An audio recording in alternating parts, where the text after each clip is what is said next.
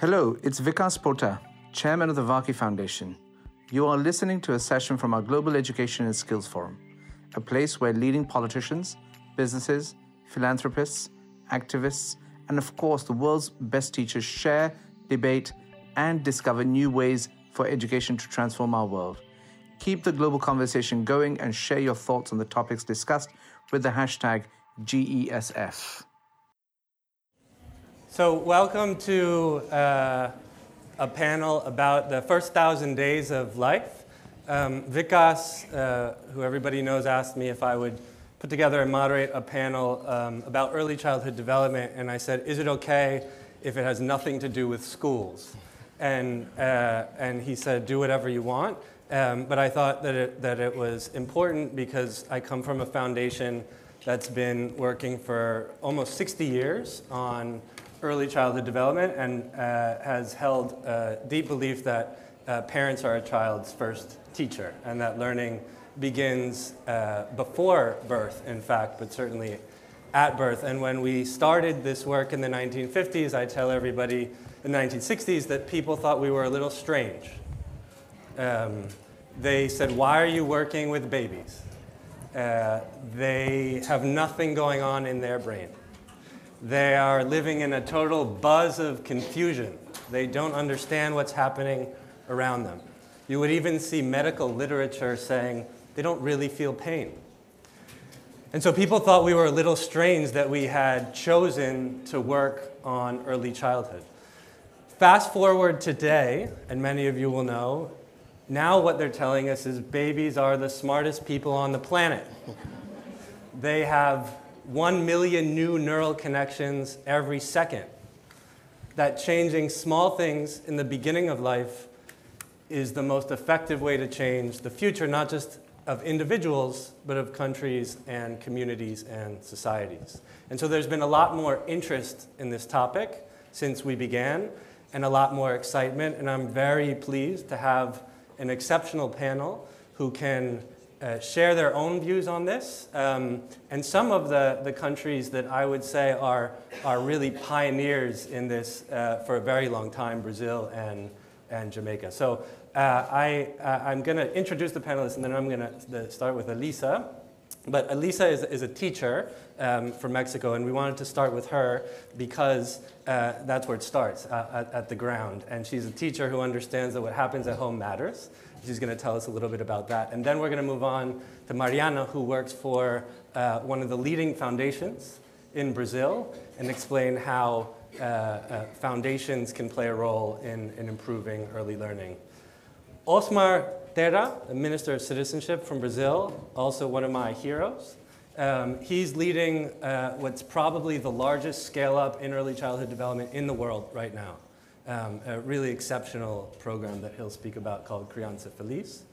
Minister Floyd Green, Jamaica, we'll talk about it later, has been a pioneer in this area since the 1960s. We'll also talk about the Brain Builders program that they're working on, and Annette Dixon, who's vice president at the World Bank Group, who in the past 5-6 years have really taken a much bigger interest in this area, give us a sense of what's going on around the world. So Elisa, we wanted to start with you as a teacher who works in schools, who works with families. Why does early childhood matter to you?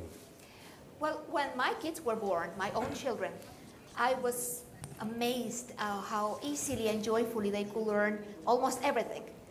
Now, I wasn't a teacher back then, but I just wanted to make the most of those precious early years. I found a book called How to Teach Your Baby to Read. I know the title is Italian. I read it, and soon enough, I was carrying out a program with my own kids at home, which included early reading, music, arts, physical development. Oh boy, we had a wonderful time. Now, when it was time for my firstborn to go to school, my problem is that I could not find a school in my hometown in Mexico, Aguascalientes, in the belly button of Mexico. I could not find a school that was stimulating enough. They were all very traditional and, may I say, even a little boring. So I ended up founding my own school. But that's another story. what I want to stress today is that parents, as you said, are the first but also the most influential teachers a child will ever have. It doesn't matter if they are aware or not, the parents, if they are aware of their role or not as teachers of their own children. But too many families around the world lack the resources or the knowledge to provide for an environment, a rich, stimulating environment at home. And one organization, an NGO, a governmental organization in Mexico called Prospera, which in Spanish means prosper, they were serving 7 million of Mexico's poorest families. And they found out that the kids that they were serving in this program, the Prospera kids, had very big problems when entering school. They were facing big challenges when coming into school. Because by the time they got into first grade, at 6, they were already way behind their peers. And as I said, these were kids from the poorest families in Mexico. Now, what was worse is that remedial programs at school were actually not being of any help. 3, 4, 5 years later, these kids were still behind, very behind their peers. So the people from Prospera said, okay, something is going on here. Or maybe there's nothing going on in the early years that we need to make it happen. So we came on board because, as you know, when kids come to school with severe academic difficulties, there are lots of things that teachers can do, but very often it's not enough to make it up and to help the kids raise up to the challenge. So we had to go way back before school, when the kids are still at home. That's the place where we come up. I began working as a volunteer for the Institute for the Achievement of Human Potential, an NGO in the US, where I received the training as a mother teacher. And I designed and implemented with this governmental institution, Prospera, an early development program focused on early language and early reading. And this was aimed for kids age 2 to 5 years old. We taught the parents how to teach their babies to read at home and increase their vocabulary, their language development. We provide them with the teaching materials. Each kid could be shared for up to 4 families at the same time. We trained facilitators that could visit families every few weeks and see how they were doing.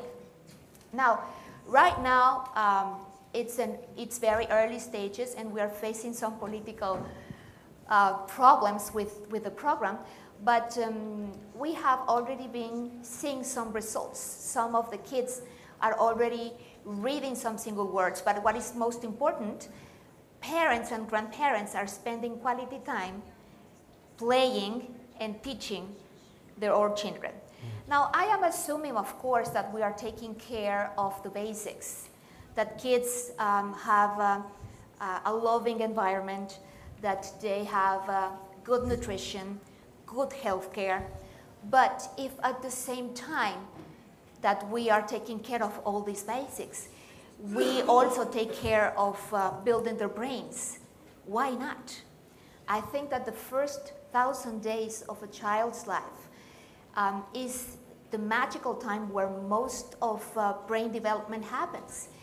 And to do things the same way that we have done before, to leave this critical period to chance, just because we don't know how to do better or because we are afraid, out of habit, out of ignorance, is just not acceptable. We need to change these things. We need to provide these learning experiences for kids to really build their brains and reach their full potential. Thank you. I forgot to mention, I asked each of the panelists to send me a picture. This is your picture. If you could just say a couple of words, why this? What does this picture mean to you? Well, these are kids from my own school, and these are younger than 3. They are 1, 2, and 3 years of age. And in this picture, we're just enjoying reading. Reading, of course, a reading program, a good reading program, is not only teaching your child to read, it's also reading with them and making reading the most enjoyable experience for them, reading and playing. So thank you, Lisa. Mariana, I'm going to turn to you. You talked a little bit about ignorance being one of the barriers, people not knowing what's going on. And you guys have done amazing work as a foundation trying to inform and inspire people all over Brazil because you identified the same barrier. Could you talk a little bit about how you've gone about doing that, some of the results that you're getting? Yes, thank you, Michael, for the invitation, and thanks everybody here. It's an honor to be part of this amazing panel and of this event. The Maria Cecilia Foundation is a family foundation based in Brazil. We've been around for over 50 years, but we were not that smart, so we didn't figure it out back then that we would focus on early child development. But because we had a good cause, Maria Cecilia was actually a 13-year-old girl who died of the leukemia. So her dad created the foundation to focus on science, on hematology and labs, and actually really raise the bar of the issue in Brazil with a lot of infrastructure, with a lot of research investment, and really we can see that less and less kids have that same problem that Maria Cecilia had years ago. So when a shift in the foundation, we realized the science was, medicine was evolving, and the science was at a point that we would not need to be a part of it anymore. We decided to change the focus. And that's when we had a whole conversation with society leaders and people from the family to focus on something different. And that's when we were waking up for the early child development importance and how much it was underrated and how much there was a role to be played in Brazil in terms of informing, like Michael was saying, but also doing more. So when we started this in 2007, the main goal was to get the science and translate that science to people and make that easy, make that simple, make that part of what Elisa was saying, which is we as parents have such an important role. But if we're not aware of that, we may miss a chance of acting as such in a more effective way. So the whole point was to bring that science-based evidence to information that anyone can use anywhere in any home, no matter what social class. And that was the main focus in the beginning. But then we realized that if we did more, we could actually affect more people. And so when we're talking about scaling things up, you're not only going to be able to talk to the people directly. And we realized that we needed to talk to main people and stakeholders that had influence and that would be able to bring up public policies that would support the cause in a more structured way for the country. And that's actually when our hero here that I shared that talk with Michael helped us in creating that whole infrastructure. And Minister Osmar has been a champion of the cause in Brazil. And Maria Cecilia Foundation is honored to say that it's been supporting him and his ideals from the beginning. And I think we've supported each other in establishing a lot of the programs. One of the first programs that we established was a training course at Harvard for key stakeholders, like I mentioned, from different areas of society. So we're talking about taking public leaders, public policy leaders. We're talking about taking social entrepreneurs and leaders and influential people, but we're also talking about taking private sector leaders. And we did that executive training. And today we're going to the 8th edition of that training course, which means that we have helped to be part of capacitating 500 leaders. And these were actually the people that created so much infrastructure that Brazil has today, and I'm sure that the minister is going to tackle. But I think that the key issue for us back then, it was that we needed that engagement in the hands that people that could actually translate that into influencing things that could change and affect many more people. And I think that after that, we looked at journalists training. So we've been doing that through putting things in the media and sort of pressuring what we call our more structured strategy, which is you have the public, the leaders, you have the private sector leaders, you have the social leaders, but you also have society that needs to pressure from the bottom up in order to create that change. And we do that through communication, but also through models. So the models are that we bring a lot of the best practices that are internationally been proven and all that evidence, and then we take that into action and we sort of adapt that to the reality of Brazil. You do have to remember that, best practice, international practices are amazing, but countries have their own contexts. Brazil has many different contexts in itself. So when we translate those models, we also adjust to our own reality, to our own problems, to our own issues, and then we tackle that in a more effective way. But we had an important role in trying to bring that and implementing that on the field with local governments then. So you're trying to do on the federal level the policies, but then you have to go to the implementation side and work with the cities and the people on the ground to actually see how those policies are implemented. So I think those, and then just to mention the two focus areas that we're working at with all of these strategic approaches, we're working with education and with parenting. So based also on what you said in the role that the parents are so important, and based on the fact that we have 2 million kids until 6 years of age in Brazil, of which 7 million are underprivileged kids. So we have a third of our kids being underprivileged. And that means that the access of these kids to the policies that we're talking about are even lower. So the more work we do, the less we're going to have of that gap, and this is part of what we're looking at. So that's why parenting and school and in early education are our main focus, because then if you have 30% of those kids in school, you really need to tackle that 70% of the kids that are at home through the parenting skills. And that's been our dream. Honestly, why we brief, why we're here, and it's been changing a lot. There were a lot of steps that we were able to take, but there's so much more to do. So. Eu sou referência também. Obrigado. Before we move on to Minister Green, you saw this woman crying in the film, and when I went on a home visit in Brazil earlier. Last year now, and I asked one of the women, sort of, do you like this program? Why do you like this program? And she had a similar reaction. And she explained all the things that she was learning, but she said, no one comes to visit me. I'm alone here, but through this person, I'm now connected to the world. And I come back to it later, but I think that effect on the caregiver themselves. So I have a 5-year-old daughter, and I've been doing this job basically since she was born. And we have all of the resources that we need, and we're still battling. So I can only imagine what it's like if you're a single mom, you got a couple kids, a couple jobs. And so I think one of the things to keep in mind, and that Criança Feliz does really well, is early childhood is not just about the baby, it's about the person who takes care of the baby. And just very grateful for the political will, the political leadership that Minister Terra has shown. Could you put the black and white picture up? Minister Green and I just met for the first time, but I explained to him that the first project that we ever did was in 1964 in Jamaica. And this is a picture from that project.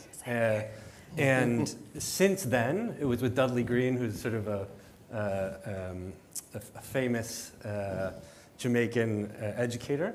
And Jamaica still, to this day, is this little island, but there's still a source of so much innovation in early childhood development, in particular at the University of the West Indies. And we asked Minister Green to speak, not just because of that, because he's also showing political will, and he's going to talk a little bit about the Brain Builders program. And you can see there's a theme here, which is the Latin America and the Caribbean is a very exciting place for this particular topic. So Minister Green, please share. All right. Firstly, let me thank you for the invitation, and let me thank the Varkey Foundation for bringing us all here. It's always amazing to see how, despite our diversity, our different backgrounds, how some of the challenges are similar, and the mission is largely the same. So I'll tell you a little bit about Jamaica and our experience with early childhood and early childhood development, and where we are on our Brain Builders program, which is a new initiative that we've embarked upon. As you would have heard, we started fairly early. We got our independence in 1962. We are a small island, a developing country, and very early we started on trying to treat with the issue of access to early childhood education. Our children traditionally start school at 3 years old, and the government tried from very early to provide spaces for those children. But not only did the government do so, a lot of private individuals, teachers, just people in communities who had a heart and wanted to see children do well, started to open up these institutions to provide care for our children. So very early in our educational journey, we dealt with the issue of access. And for a very long time, I think we could boast that we had 98, 99% of our children that were 3 years old going into some form of educational institution, some form of early childhood development center. But then we had to take another look because we were dealing with the issue of access, but we were still having the problem of quality. And we were still having the bigger problem of the performance of our children as they go on the educational journey. We did a groundbreaking study in relation in about the 1980s that looked more at quality, looked more at stimulation, but importantly, it did a tracking of the students, of the children. So it intervened in the lives of a number of children, providing stimulation, providing nutritional support, and then tracked them for 20 years. And we recognized that those children that we intervened in their life and did the tracking, that they did 25% better than the children that there was no intervention. So we again looked at the quality of our early childhood system. And we decided now, from a government perspective, to take the approach of moving with laws and regulations. So we had the access, but again, what was the quality? So we started something called the Early Childhood Commission, where we actually passed a law in 2005 to mandate that there were standards that these early childhood institutions would have to live up to. We did 12 standards based on the research that we knew in relation to stimulation, nutrition, safety, play, that if the schools were enacting those standards, then the children's outcomes would be better. We also set up something that we call the National Parenting Support Commission, again, to work with parents, to work with these schools, and to see if we could raise the quality. So now we're about 14 years into the Early Childhood Commission. We've gone a significant distance. Clearly, when we started, there were no schools that were registered. We started a registration process and said that schools had to reach at least 50% of the standards for them to be registered. And now we can say almost all our schools are registered. Now we want to move them from registration to actual what we call certification, where they have the entire 12 standards. And that has been a long journey because, again, the resources at this level is sometimes difficult. But as we went through that journey and as the research, we looked at more research, we realized that while it's good to intervene at 3 years old, maybe we were intervening too late. And again, more of the research is pointing us in the direction of that first 1,000 days. And we recognize a number of things, not only in rural Jamaica and in poor households. What we saw happening right across the country is that much earlier, children were going into formal spaces.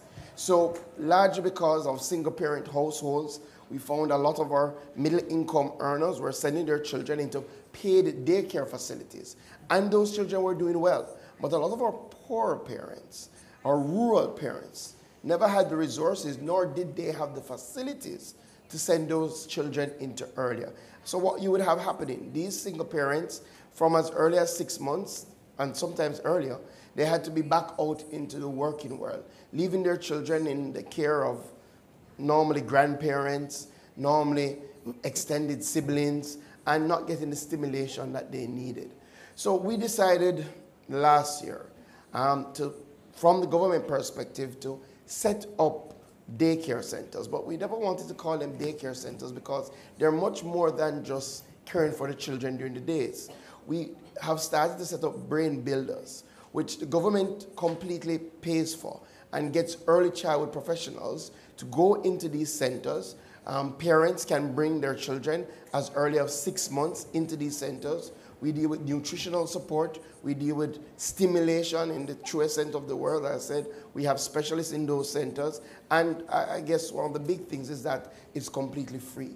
So we've started to target especially our rural communities. We started to work with some of already our primary schools that are government run, and we use those spaces. We retrofit them to ensure that they can care for our smallest children, and we have our children come.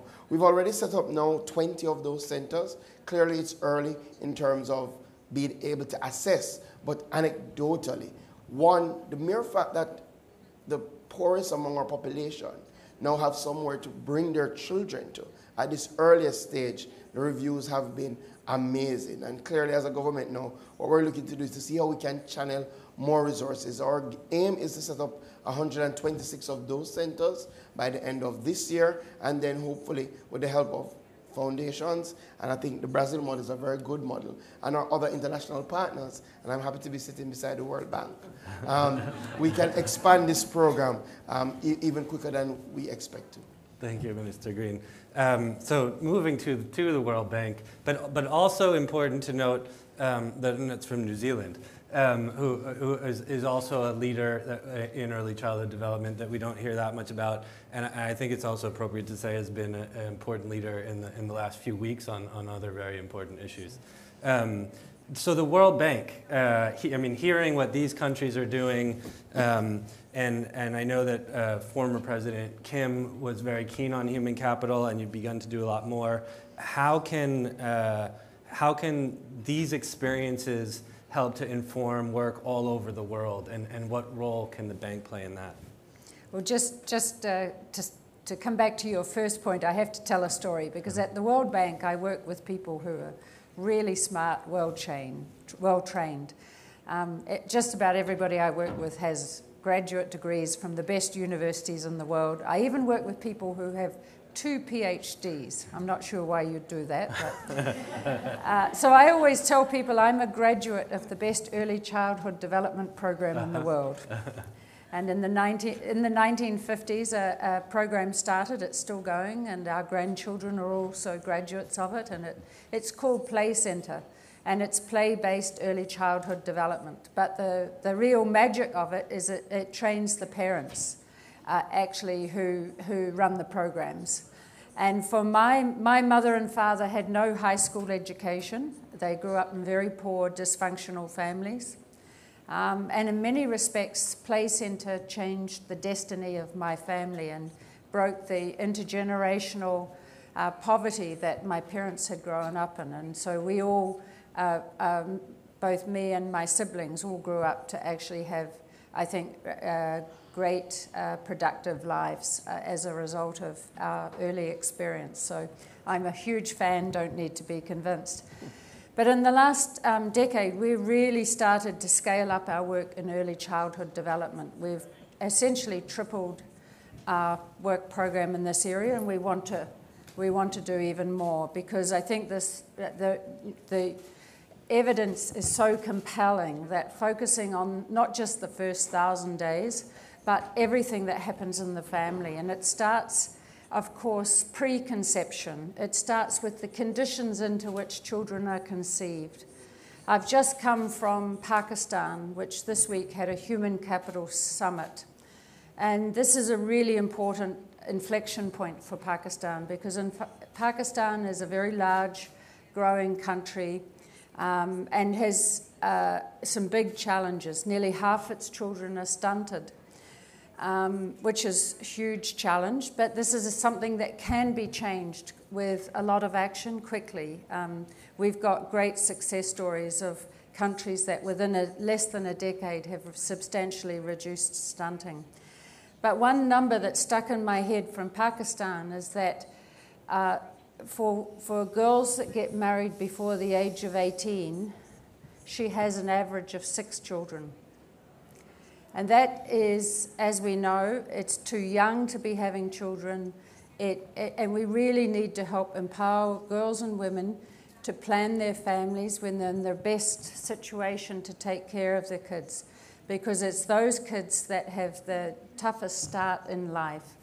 And so a lot of what we're doing now is really working across maternal, child, adolescent, health and education, bringing social protection, education, health all together to really support families.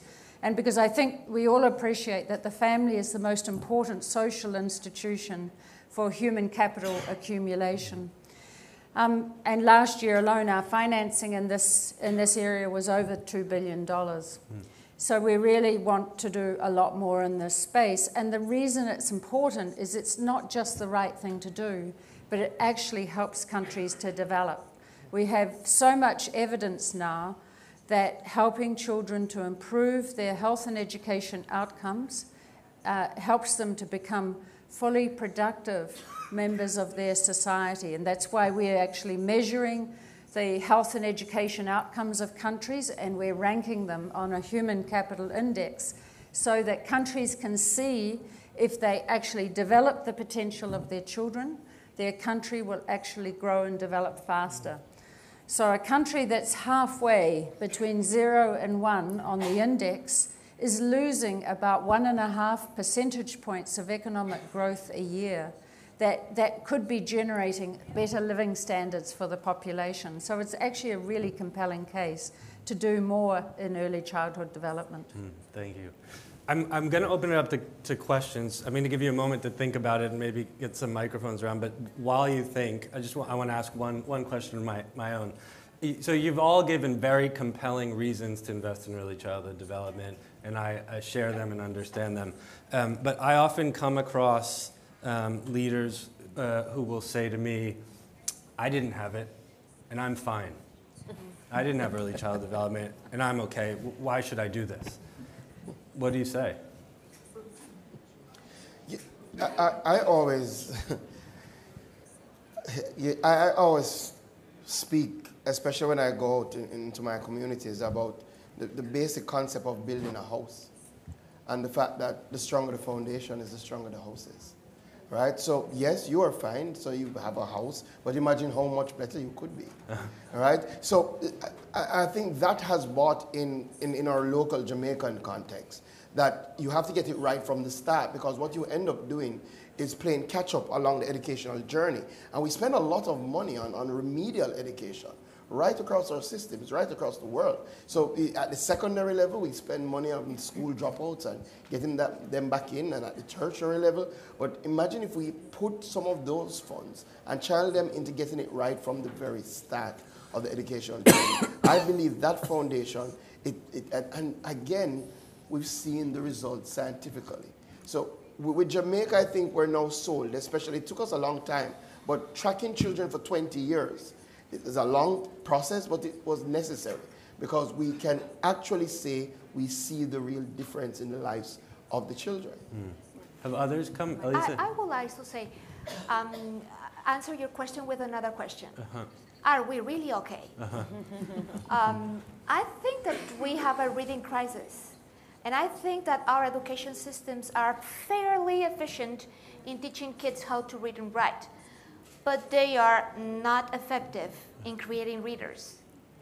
We really don't have a culture of reading.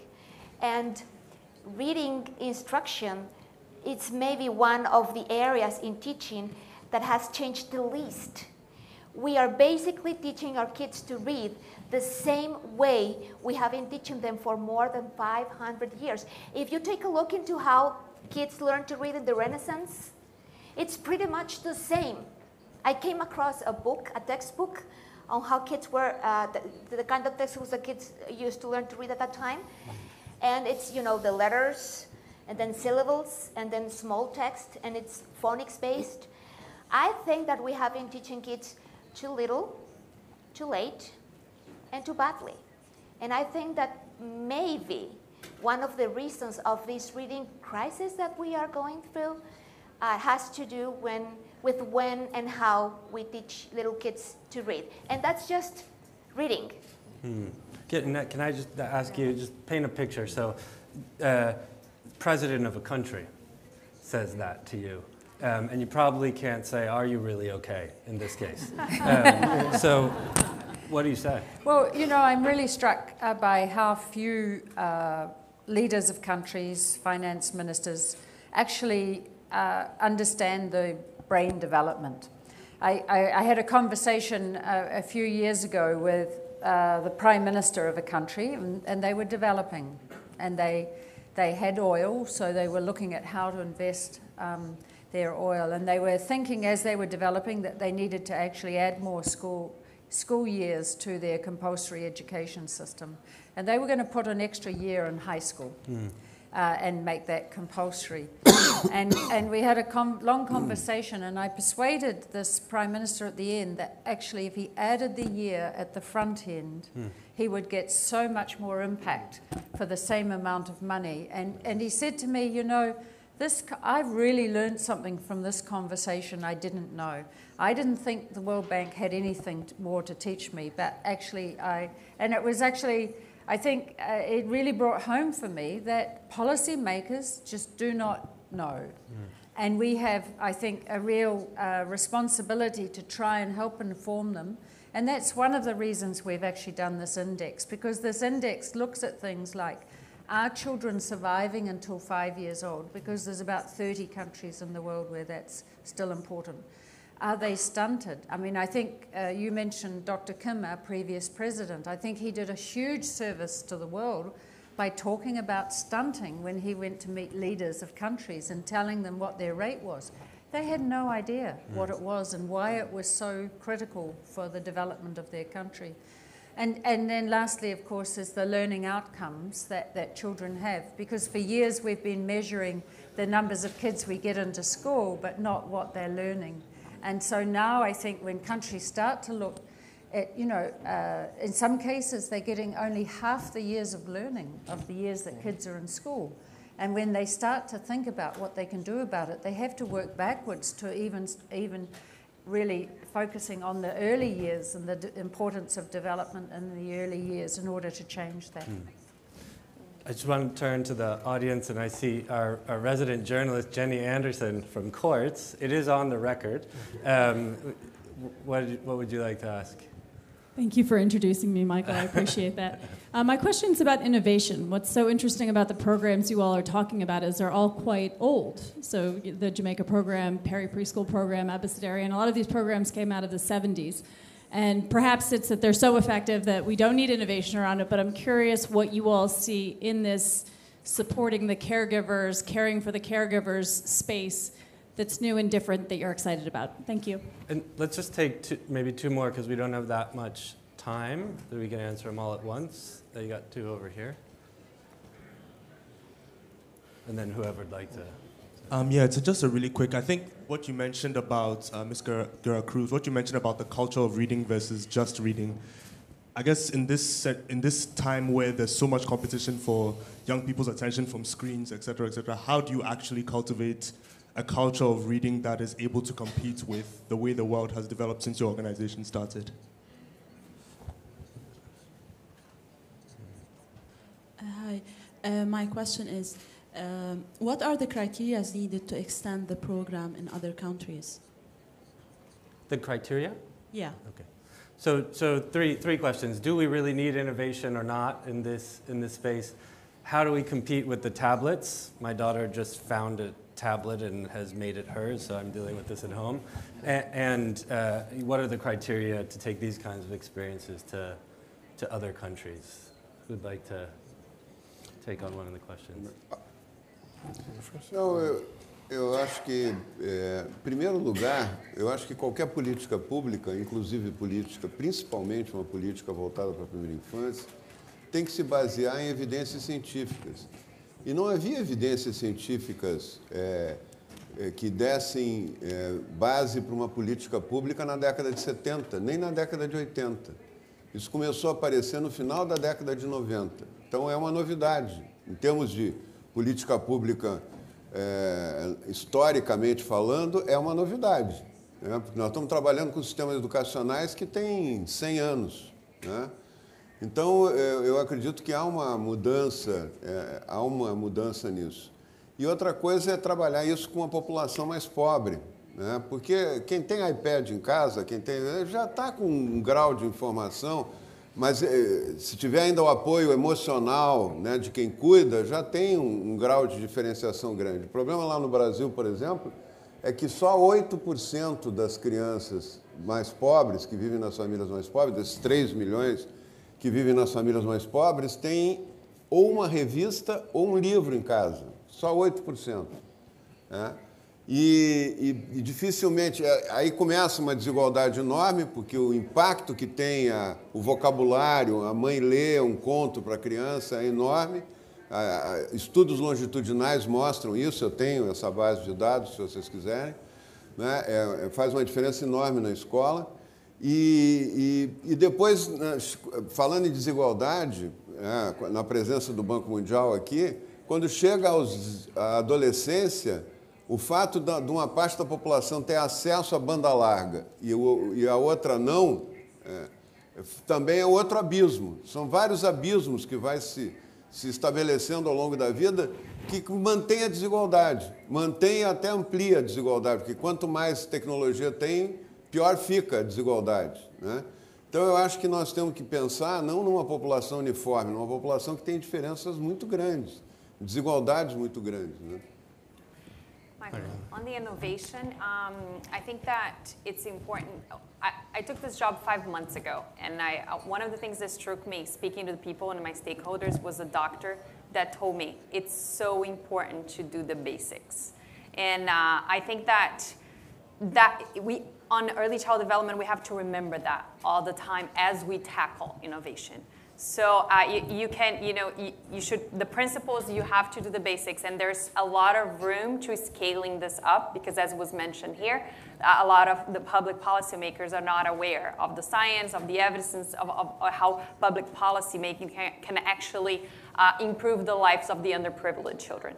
But then also, on the models that we test and that we're developing, we are always putting innovation and testing innovation to the limits, because we want to look at the new methodologies that are possible to actually bring more evidence and add that to whatever we have at the moment, and to keep that track going. I think that the world today is looking at technology, at AI, at data integration. How can we use that as systems to actually have more effective approaches to this? But then what we cannot escape and we cannot get out of is that we're talking about one child, and we're talking about the purpose of changing one child to change society, and that's what's the beauty of it. And then on the books and the literacy, I really think that when we talk about education, and maybe we're not going to get rid of talking about education in this session, I'm sorry to disappoint you, Michael, but in Brazil, for instance, there's a lot of resources, official resources. A percentage of the budget from the federal government and from the local governments goes to education. So there's a lot of money in education in my country. There is a lot of social private investment resources for education. So on both fields of the streams of society, there's a lot of resources in education. What we advocate from the early child development perspective is that if you have the basis, you have the readiness to learn. And once you have the readiness to learn, you are not going to get rid of that book. And even for the underprivileged, there's a better chance that he's still going to have the technology and the influence of that, but he's still going to be able to enjoy that novel. I'm going to end with you, because you start with the teacher, you end with the teacher. But let's just get a couple answers from Annette and from Minister Green, and then give you the last word, and I'll close it up, because we're almost at time. Great. I just want to underscore the point about inequality. The countries that do well don't have this long tail of kids who are left behind. So reaching the poorest is an absolute precondition for the development of a country overall. Secondly, on innovation, there is a lot of innovation in developing countries. It always amazes me, and it's great. And some of it can be scaled up. It needs to be evaluated, but it's no substitute for doing the really basic, important things around stimulating children. I've been really amazed in my home country, New Zealand, going back to basics. There's a campaign in New Zealand to get kids to get parents to talk to their kids more. Talking Matters, it's called. because the size of a child's vocabulary when she hits school makes a big difference as to how ready she is to learn to read. So it's technology is great, but there are some stuff that can be done in any situation, including the poorest countries on the planet. Yeah, I think innovation is key, and the reality is that in our education system now we have to more quickly innovate and change and adapt to the changing environment. So for us, we went about 30 years, 40 years with no innovations. And then come 2005, we started with our Early Childhood Commission, and that was our first step really in relation to early childhood development. And now that we had the teaching, we had the research, but then what you have seen is that the pace of innovation has come much more quicker. So after that 2005 innovation, then in 2009, we developed the National Parenting Support Commission, again, with the learning that you need to directly support parents, and that parents, some of them generally don't know how to be parents. So you have to find a way to intervene, and we have what we call now a parent mentoring program, where we choose a parent in the community that's doing well and use that parent to help other parents. And now this innovation is our latest with the Brain Builders Center, to actually have places where parents can bring their children earlier. Where we want to go now is that there's a lot of research now on adverse conditions at home and whether we need to be screening when they go into the doctors for the sort of environment that they're being brought up in, and whether there is a model that you can look, ask certain questions and see the environment and then intervene. There's a lot of exciting studying coming out of the United States in that regard. I think that's where we're going. In relation to the tablets, my own experience, anecdotally, is you don't try to compete. You use it to enhance. So, quite frankly, I have a 6-year-old. What we had to do with him and his tablet is that it has to be 50-50. 50% games, 50% educational activity. What you find is that they're so taken to it so quickly that you can use it to enhance their learning capabilities, especially in relation to things like reading. And scaling up, especially as a developing country, we're here to help. No one size fits all, but we have a lot of information, we have a lot of study, we have a lot of good people who would be willing to help to provide that information. I can give you some websites after. You get the teacher gets the last word. Okay, so one of the reasons that we are apparently losing readers to tablets, it's maybe because we didn't really have many readers to start with. And I think it has to do with the way we're teaching kids to read, when and how. And that's also one of the reasons that many kids are in school, but they are not really learning what they need to learn. So what will I do? There's no easy solution, of course, but it's to make reading easy and enjoyable. I think it has to do with reading comprehension. So if we can teach a little child to read when it's the easiest for them, because reading is language and little babies are prone for language. Just imagine what we can do if we can really get every child in the world to achieve his or her true potential. Really, there is no limits of what we as a society can achieve then. Thank you, Elisa. So I'm going to close. We think it's a very exciting moment. There's a lot of momentum, but the need to do the kinds of things that are happening in Brazil and Jamaica for the more than 250 million children around the world who are not reaching their full development potential. I think how do you do that? That's where the innovation is required. How do you deliver it in a way that has high quality? And so we've been asking ourselves at the foundation, what makes that possible? What are the preconditions for that to occur? And it's a very common thing to say, but we've been talking a lot about leaders and their teams. And I think what we've put here are some examples, and leadership not being a title or a position of authority, but people who can mobilize thousands of other people to solve a problem that's important that nobody can solve on their own. And it sort of occurred to me that that's how we constructed the panel. And it reminded me of a mentor of mine who would always talk about the story of Joseph from the Bible. And if you use this in Jamaica, you gotta cite me. So, Joseph was known as a great interpreter of dreams. And he told me this story when I was taking over as the CEO of this organization.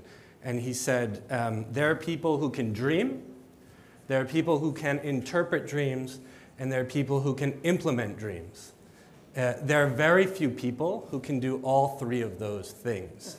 And those are great leaders. And I'm very pleased to have 5 of them on the panel with us today. So please join me in thanking them.